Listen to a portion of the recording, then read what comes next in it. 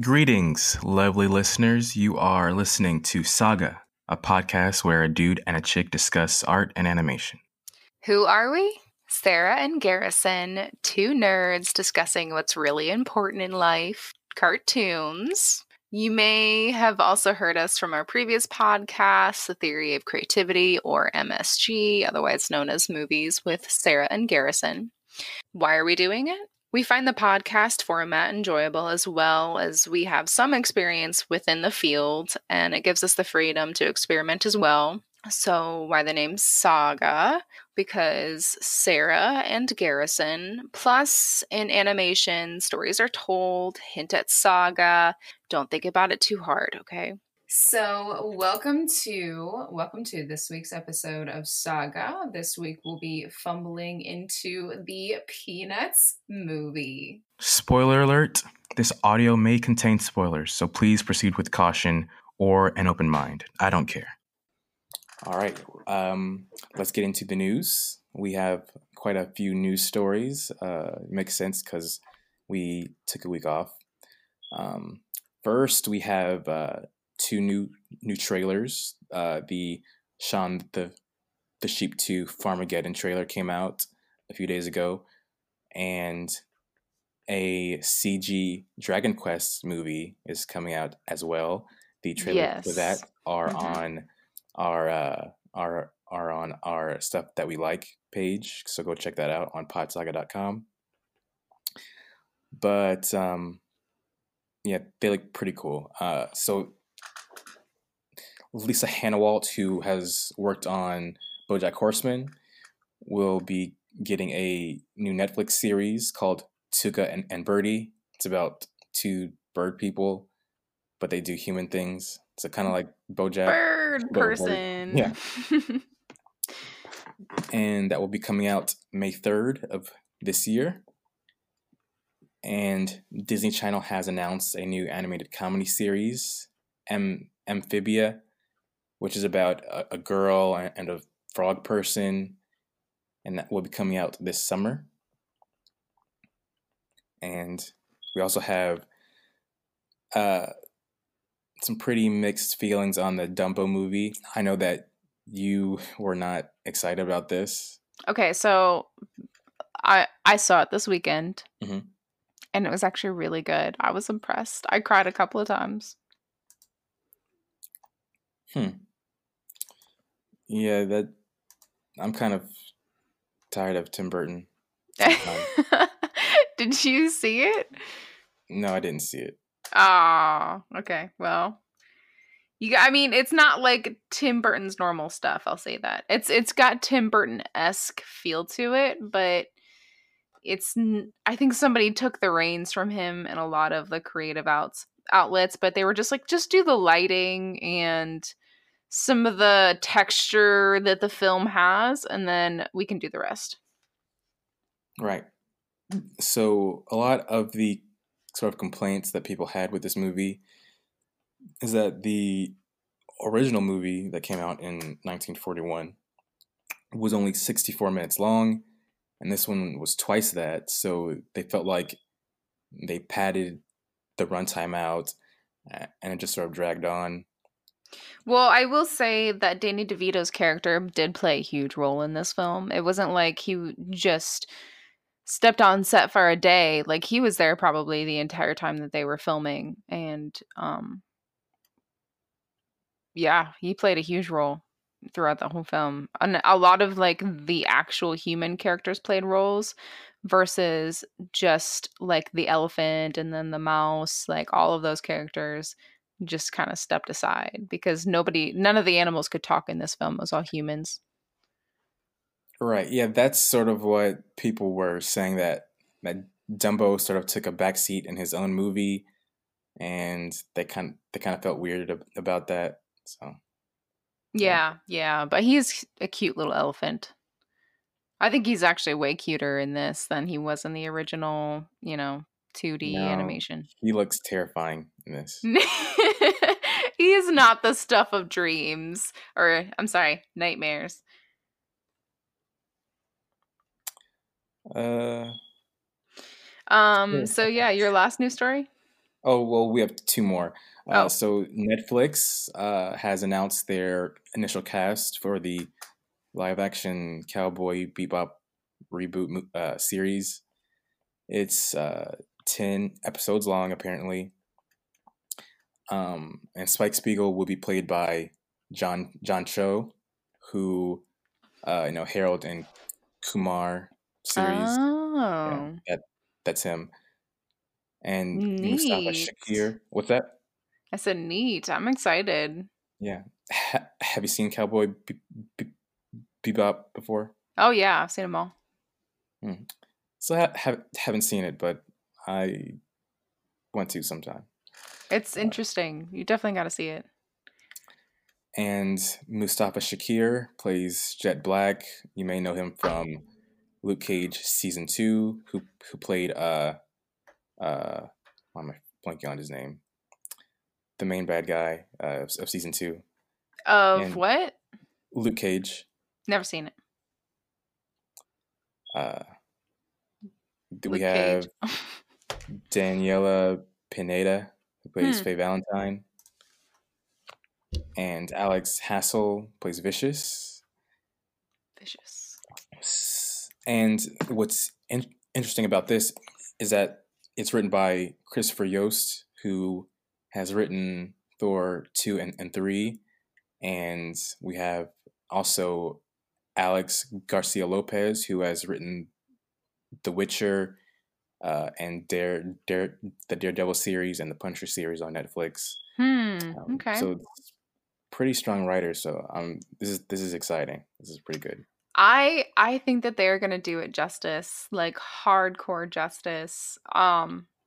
I hope it's not too oversaturated, like they don't try to put too much into it and they make it more artistic than they do like just, putting it out there for the world to see, I guess. Like yeah, I hope that they make it really good. And I'm sure they will. Yeah, Um they they really need that jazz score. Like the music plays a big part in that series, from what I've gathered, and they really need the music in that. I agree wholeheartedly. What Um were you saying? So for our last news story, this one's kind of a downer compared to the last one. I'm sorry. This is another sexual like gender gap thing that's going on in the animation industry. Just it just keeps coming out. I'm not upset about it, but it is sad. Like we should be aware of these things all the time. So Disney is facing a lawsuit on terms that an individual, a woman, believes that she is being paid pretty large gap compared to the men that are working similar positions than she is. So it's about $16,000 to $40,000 gap difference between herself and the six other men that she might have the same position with. But the thing is like I don't know their backgrounds. I don't know her backgrounds. Like maybe one is more well equipped to work in certain scenarios. Like It's maybe two they women. just what is it, two women? Yeah. Okay, so maybe somebody or like maybe the guys are more experienced or something, but Yeah, like that was sort of my initial impression. So I'm not quite sure where to stand on this quite yet. So I want to wait for an investigation and more information. right, that's the But thing. It's like I don't yeah, know the whole story there. Like and that's a pretty large amount, $16,000 and to $40,000. That's like almost 2 months worth probably, or I don't know how much they get paid. Maybe like 1 month's worth of just paycheck. I'm trying to and think about that. It's like how can you make $16,000 a month? And yeah, anyway, side note. and and and and even if it turns out this is true and Disney is sued, I mean, really, it'll probably just be a drop in the bucket for them, since they're one of the most richest companies in the world. So it probably won't hurt their brand too badly, but No. yeah, They'll probably be like, "Oh yeah, here's your 16,000. Here you go." yeah, or something like that. Minimum Yeah. for what that would be. But yeah, so that's the end of our news stories and our news segment. Please go to podsaga.com to check out the links to the stories and all the resources that we find here. Yeah, on to the main event, which is Charlie Brown in the Peanuts movie.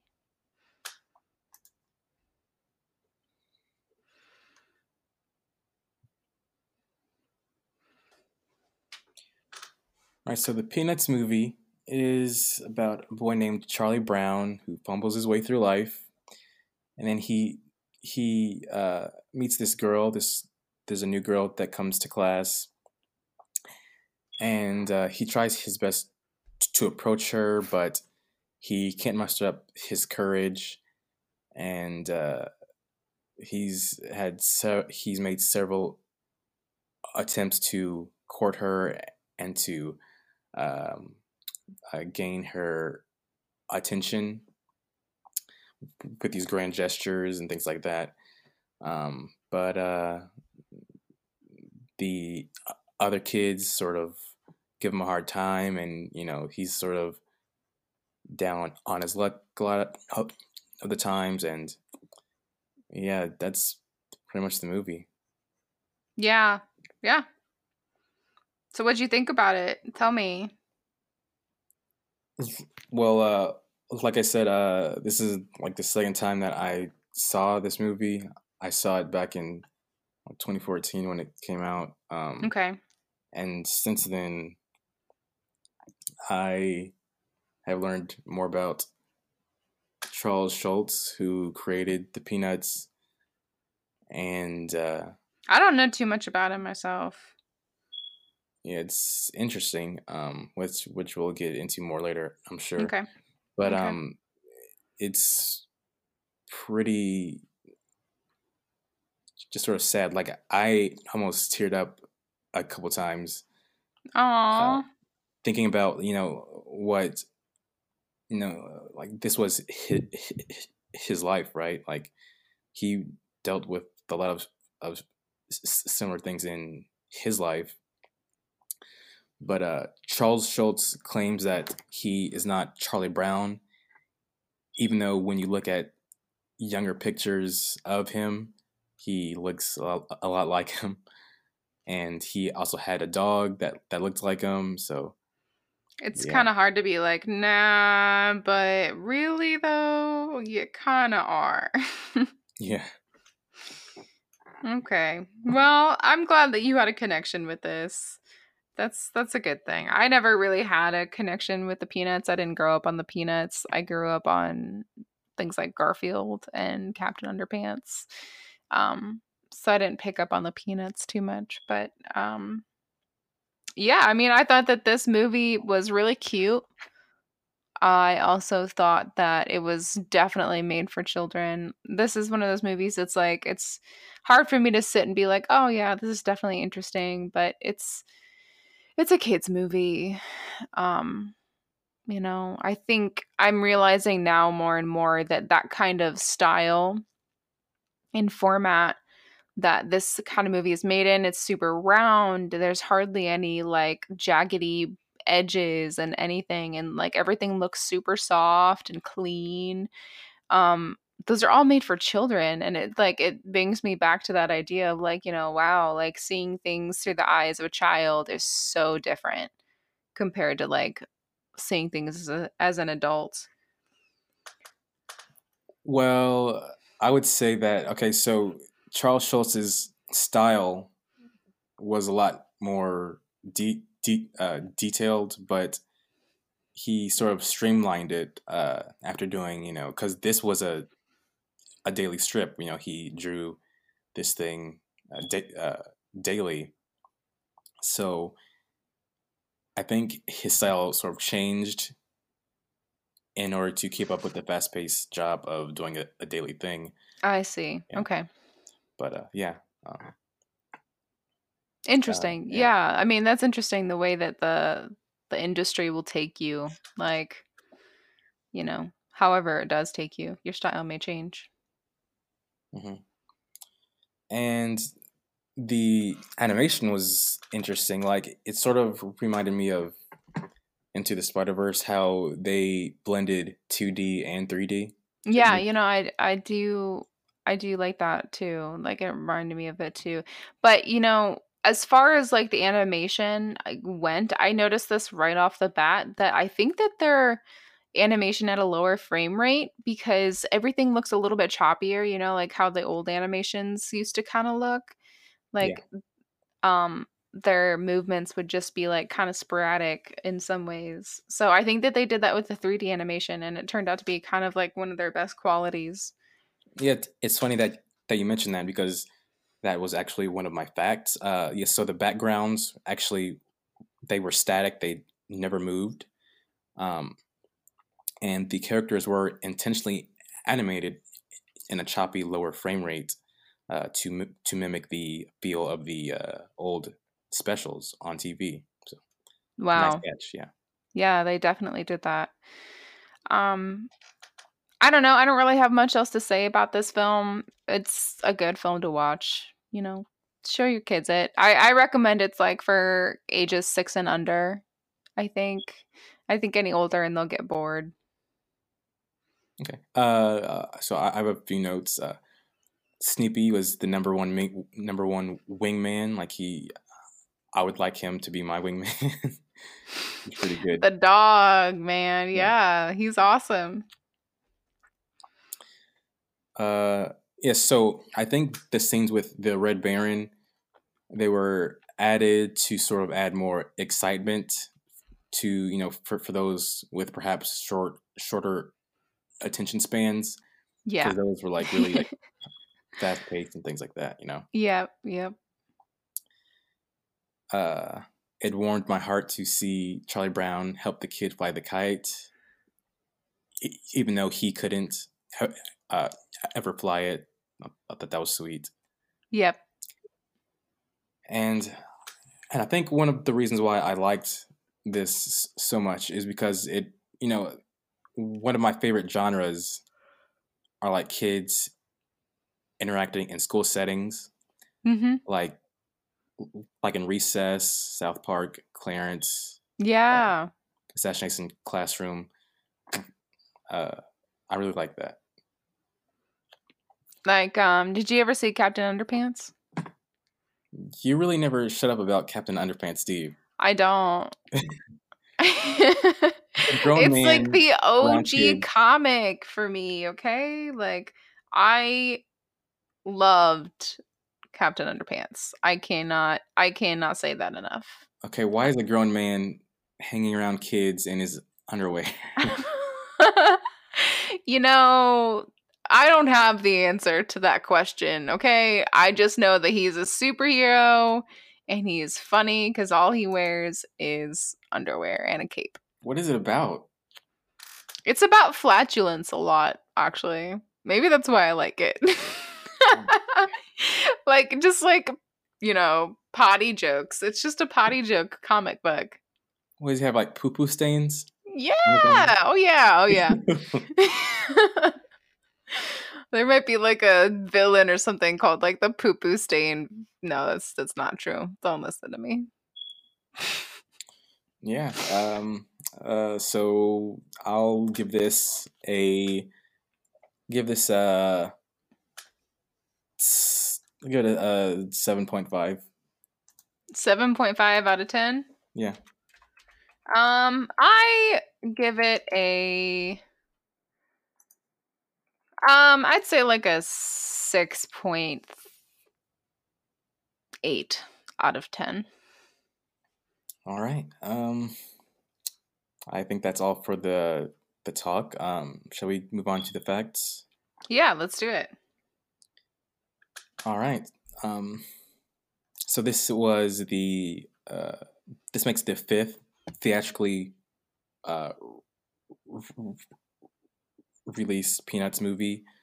The first being A Boy Named Charlie Brown in 1969, Snoopy Come Home in 1972, Race for Your Life, Charlie Brown in 1977, Bon Voyage, Charlie Brown, and Don't Come Back in 1980. I didn't know that there were other films. Yeah, a lot, pretty popular back in. Yeah. I didn't write this fact down, but he was actually, in the Peanuts' prime, he was one of the most highly paid comic artists of his time. I wonder how much he got paid. I don't know. In the millions, probably. I think it was in the millions. Wow. Yeah. I'll have to check on that. Fact check.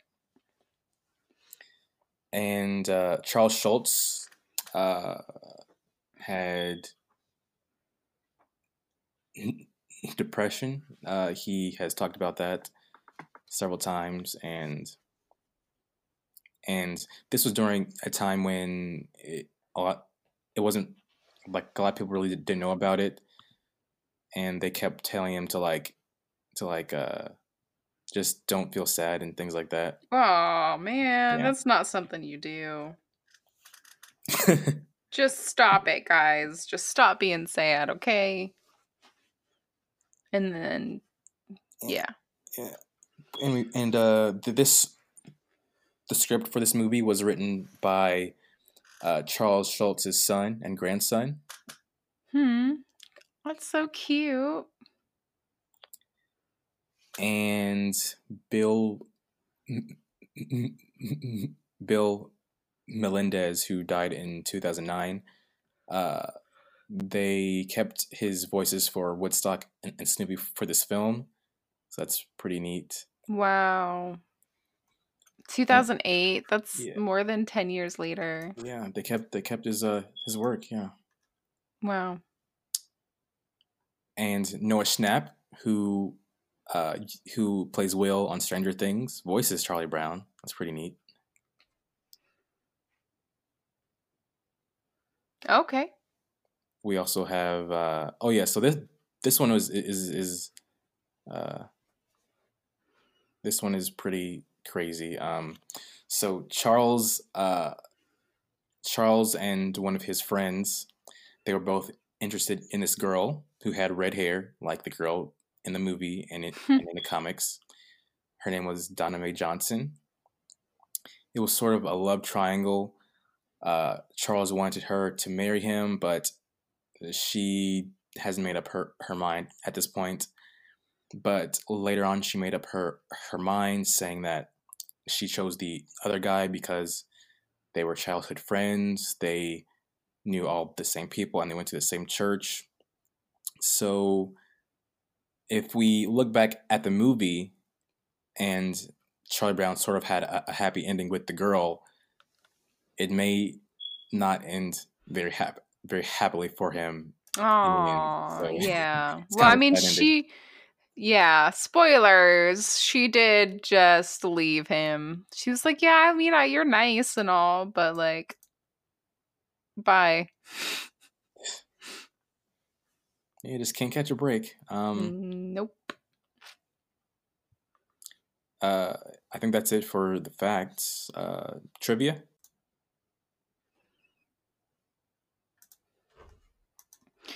Okay, so on to the trivia.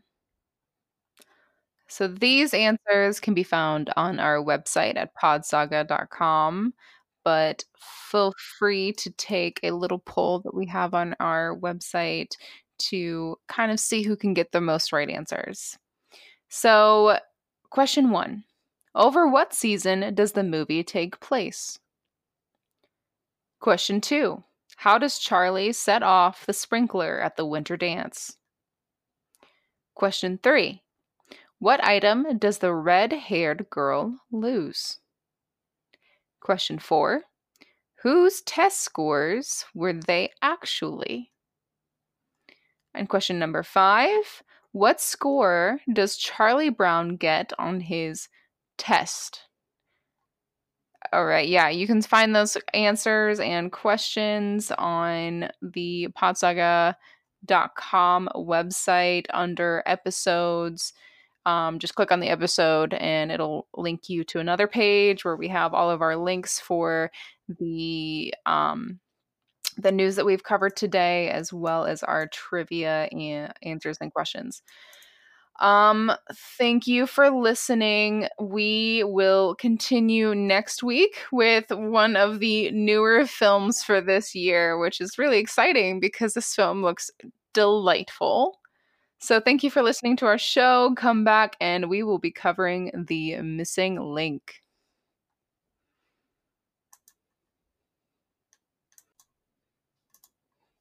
So thank you for listening to our show. Come back next week as we find the missing link. And please share us with your friends and family, as we would love to continue this podcast about your favorite animations.